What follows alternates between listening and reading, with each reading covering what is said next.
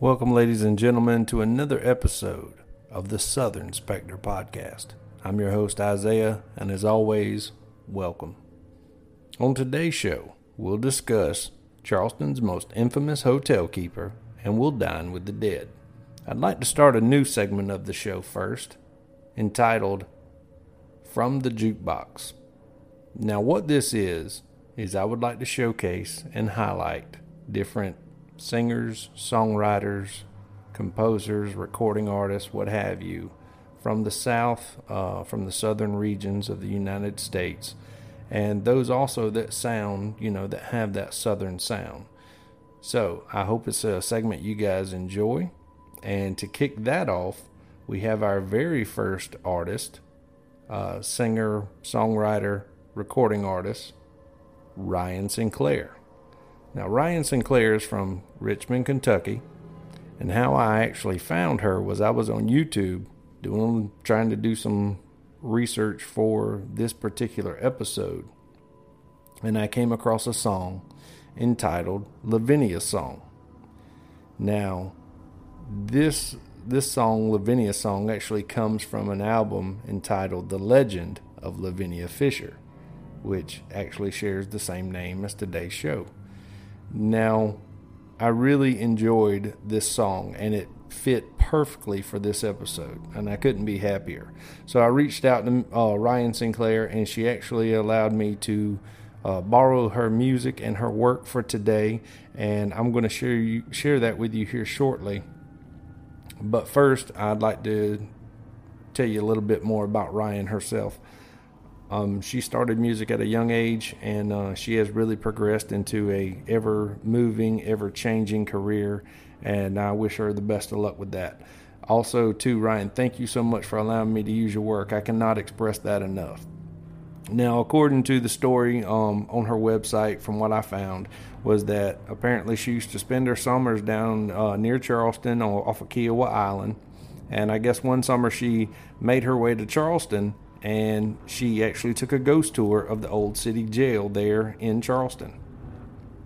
And she heard the story of Lavinia Fisher, and she was just so encapsulated and enthralled with Lavinia Fisher's story that she actually went away from there, and she composed an entire album from that story. And I just thought it was the greatest thing I had ever discovered right then and there, especially pertaining to this podcast. So, the name of the song, like I've already mentioned, is Lavinia's Song, and it comes from the album The Legend of Lavinia Fisher. So, with that being said, I ask and I urge each and every one of you listening to go check out Ryan's social media and her YouTube. You can find her on Instagram at Ryan Sinclair Music, and Ryan is actually spelled R-H-Y-A-N. So on Instagram at Ryan Sinclair Music. You can also find her on Twitter at Ryan Sinclair. You can also check out her website, which is ryansinclair.com. So do me a big favor and go check her out, because like I said, I really do appreciate her allowing me to use her song and her work today, and I cannot express that enough. So, without further ado, I like to present to you Miss Ryan Sinclair performing Lavinia's Song. Enjoy.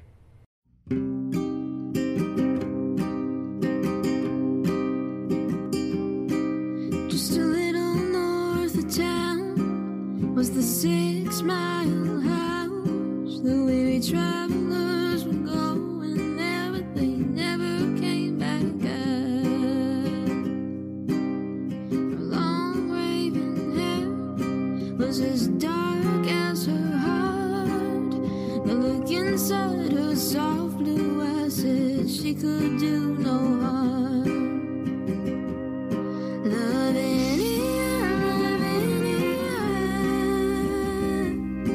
So send your message to the devil when she reaches her home. Lavinia, Lavinia. So give your message to the devil and free your soul.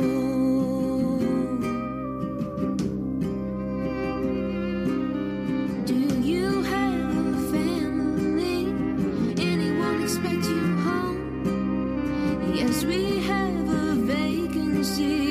traveler knew something was wrong. He sat up all night, afraid of what might be in store.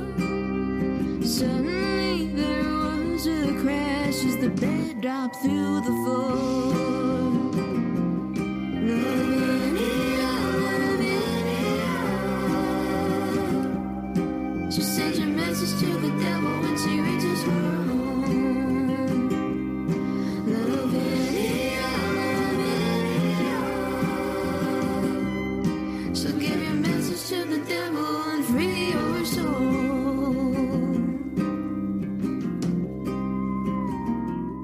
A little time went by and they heard tones cry and they charged her for the crime. She tried to escape but she couldn't get away, so she was to be hanged.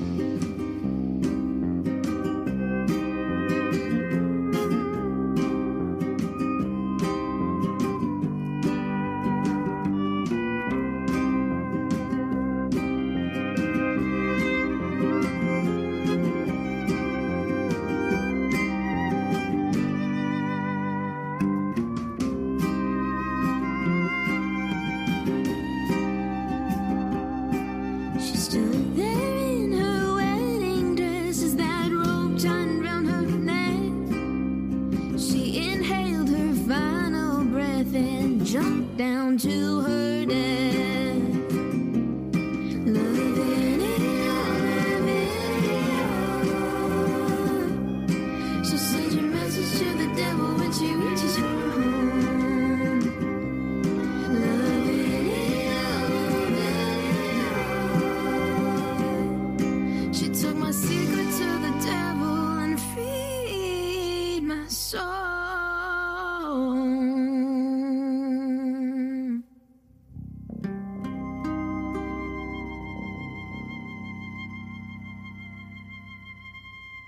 Alright guys, I hope you really enjoyed that song as much as I did. Also, I forgot, go check her out on Facebook as well, Ryan Sinclair.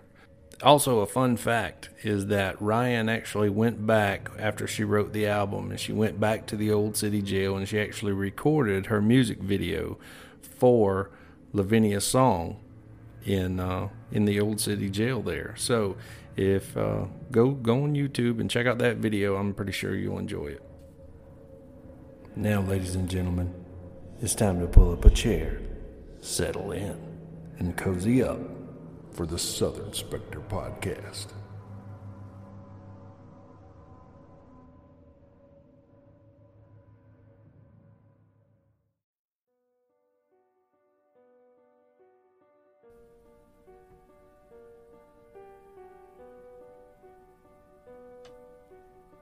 We continue our journey moving ever southbound, leaving Pawleys Island in our wake.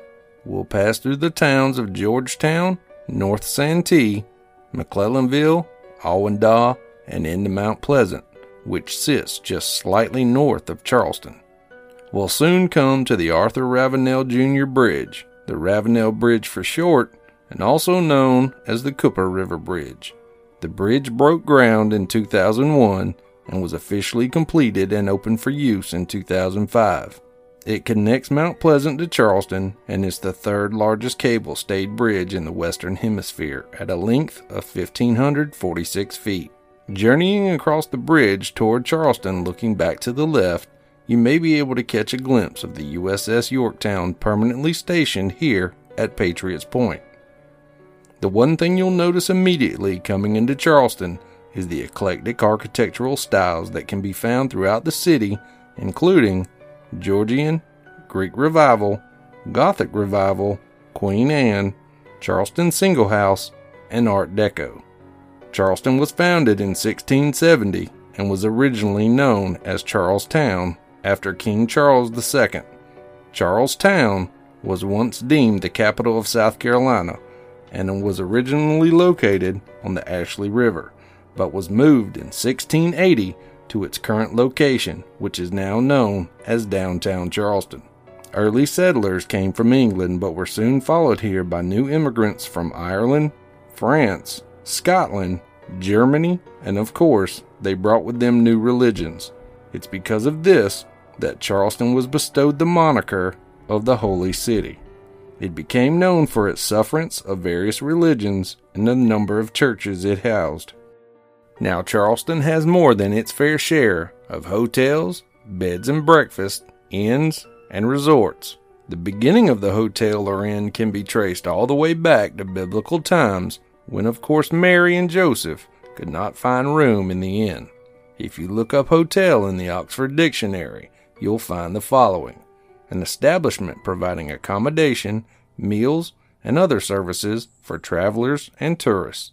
The origin of the word hotel itself comes from the old French word hostel, which eventually evolved into hotel with modern English. Christianity was on the rise during the Middle Ages, and traveling to many religious monasteries and abbeys became more and more common. Those traveling to such destinations could find a place for rest at these newly founded inns. The inn and hotels of this bygone era would offer guests a meal and a bed. They also had stables, taverns, and rooms would often be shared between guests. Soon, inns became more and more popular, and they began to offer their guests more accommodations, especially catering to those traveling in coaches. These offered rooms, food, tending to their horses, as well as the coach itself. Over the years, many versions of the hotel have come along offering their guests all kinds of services to make their travels less worrisome and more enjoyable. Of course, with the rise of this industry, it began to make its way across the globe, and eventually made its way south. One such place, known as the 6 Mile Wayfarer House outside the city of Charleston, would soon be offering guests accommodations of a different kind. Folks around the area would soon realize that the 6 Mile House was something far more sinister. Travelers could check in, but they couldn't check out. This is the legend of Lavinia Fisher.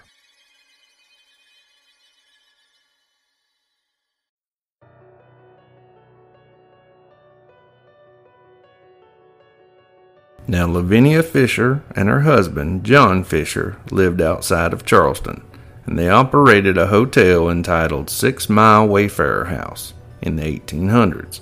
Now, it was widely known throughout the surrounding areas that Lavinia was both alluring and a pleasure to be in her company, which of course aided toward the hotel's business. Soon, reports began to circulate of men who would up and vanish without a trace, and word on the street was that most of these men were last seen at the 6 Mile House. Local authorities soon launched their investigation, but due to John and Lavinia Fisher's reputation in the local community, and no evidence being found that would involve the Fishers, the inquiry, of course, was dropped. Of course, over time, more men began to disappear. In 1819, locals took the law into their own hands, with a vigilant mob who confronted the Fishers about their goings-on. Now, it seemed to be believed by some locals that Lavinia and John were somehow sedating the men who rented a room at the 6 Mile House, and sometime during the night, after the medicinal effects of whatever was given to the poor souls had taken hold, John or Lavinia would make their way inside their room and stab them in the chest while they slept. One theory suggests that the bed was wired and rigged to fall through a trapdoor onto a bed of spikes that would drive themselves through the sleeping victim's back. Unclear of what the locals said or did, they seemed to be content with their results. As the mob dispersed, one man, David Ross, was left behind to stand guard over the area. David was attacked by a group of men and taken before Lavinia herself. She strangled him and mangled poor David's head. Whatever miracle occurred, David Ross managed to break free of his captors and made it back to town to notify the authorities. Shortly after Mr. Ross's escape, the 6 Mile House gained a new occupant by the name of John Peoples, who happened to be traveling to Charleston. Of course, he was greeted by the gorgeous Lavinia, who invited him in. Lavinia offered John a cup of tea, and although he wasn't too fond of the stuff, he accepted, but discarded it behind her back. Lavinia inquired to John about a number of things, And of course, as beautiful and inviting as she was, John offered up all the information she requested. Later in his room, John felt like maybe he had divulged a little too much and soon became leery of the situation and for his safety. Feeling more comfortable in the chair rather than the bed, he propped himself up and eventually sleep took hold. Sometime during the night, John Peoples was startled awake by an extremely loud crash. He soon became aware that the bed he was intended to sleep on was now residing in a deep hole beneath the floor. John quickly fled the 6 Mile house on horseback and made his way to the Charleston police. John and Lavinia Fisher were soon arrested for their crimes of murder and robbery. The police unearthed more than enough evidence to link the couple to the missing travelers. Of course, a plea of not guilty was entered into the courts by the evil duo, and the couple were hauled off to what is now the Old City Jail in Charleston. The jury saw right through their not guilty pleas, but were found guilty of a number of crimes, including murder and robbery, and sentenced to hang. Now, there are claims that Lavinia pleaded with the judge and referenced a statute that was in place at the time in the state of South Carolina, which stated that married women could not be hanged. Lavinia stood up on her day in court and expressed this to the judge.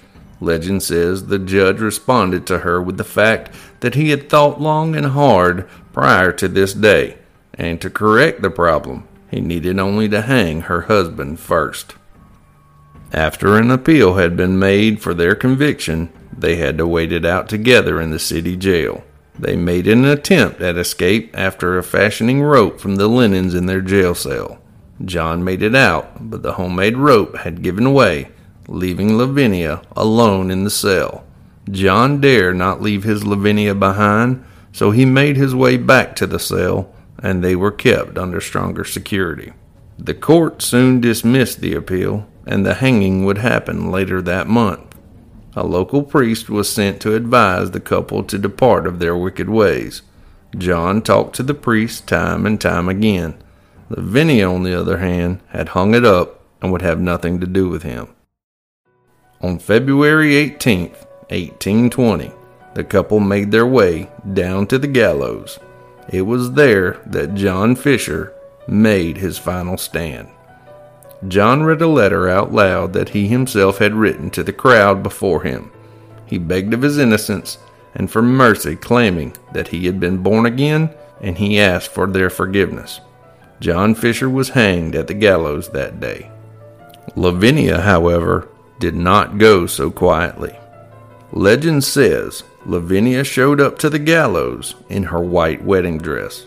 Some say she was hoping to catch the eye of a possible suitor to ask for her hand in marriage to save her from the gallows.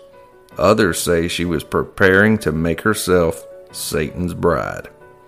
After the noose was placed around her neck, but before it could be tightened, she looked out onto the crowd and she yelled, "If you have a message for the devil, give it to me. I'll see that he gets it." Then, beating the executioner to his job, she leapt from the gallows and swung for almost an hour before drawing her last breath. Lavinia Fisher was only 27 years old when she died. John and Lavinia were buried in a potter's field near the jail.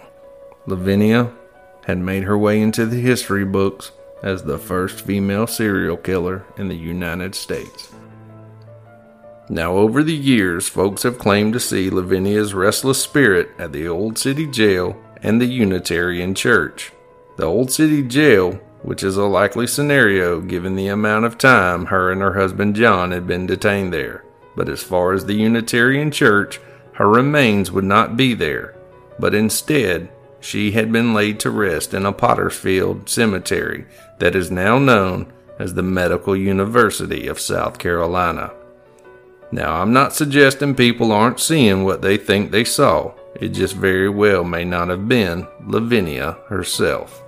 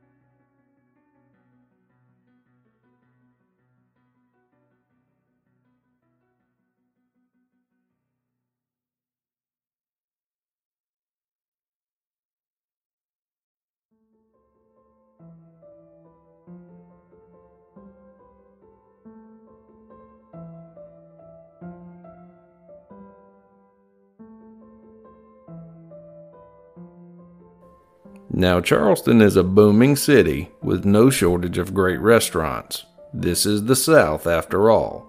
If you head over to 72 Queen Street, you may be in for some spirits with your meal. And no, not alcohol. Here, you'll find Poogan's Porch. To understand any story, we have to, of course, start at the beginning. Sometime around the 1900s, Zoe Amond, along with sister Elizabeth, stayed here at Poogan's Porch. Now, of course, it wasn't a restaurant way back then, just a home shared by two sisters. The sisters loved each other as most sisters do.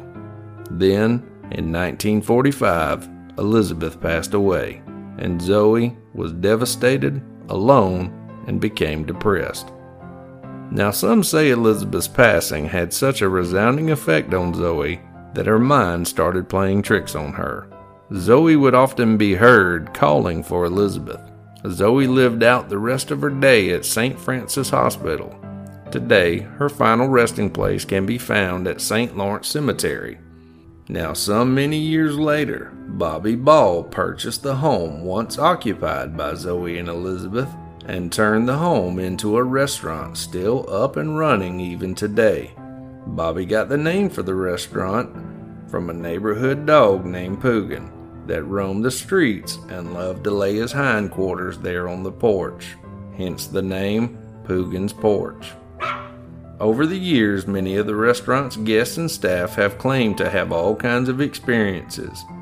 Zoe has been spotted a number of times, especially in the women's bathroom, located upstairs.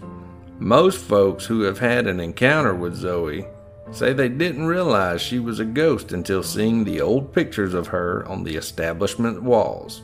Guests across the street at the Mills House Hotel claim to have seen Zoe waving to them from the restaurant's second-floor windows. Rumor has it that your chances of catching a glimpse at Zoe increase late at night when the guests and staff have all gone home. So if you think you'd like to dine with Zoe, might want to make a reservation first, as seating can be high in demand. Fried green tomatoes, shrimp and grits, she crab soup, country fried chicken, scallops, and sweet tea glazed salmon. These are just some of the many country dishes that Poogan's Porch can offer. Now, I don't know about y'all, but I'm getting a little bit hangry. I'd really appreciate it if one of y'all sent me a biscuit.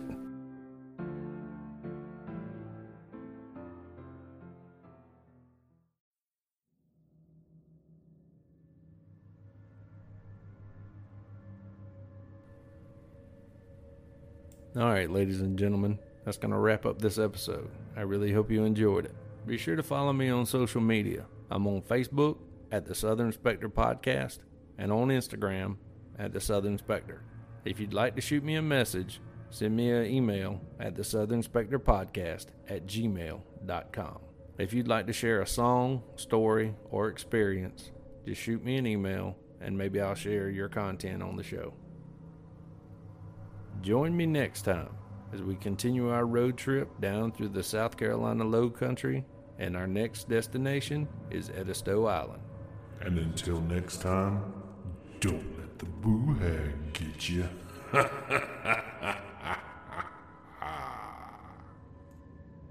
Lavinia's song was composed and recorded by Ryan Sinclair, which I have her permission to use on this episode. Thank you once again, Ryan, for allowing me to use your work. All other music during this episode was composed and recorded by Mayu, M-Y-U-U. You can find him on SoundCloud or YouTube. Sound effects are Eerie Horror Scene and Monster Snarling, composed and recorded by BlastWaveFX.com. Heartbeat, composed and recorded by Mike Koenig. Small Dog Barking, composed and recorded by Daniel Simeon. Thanks, guys, and tune in next time.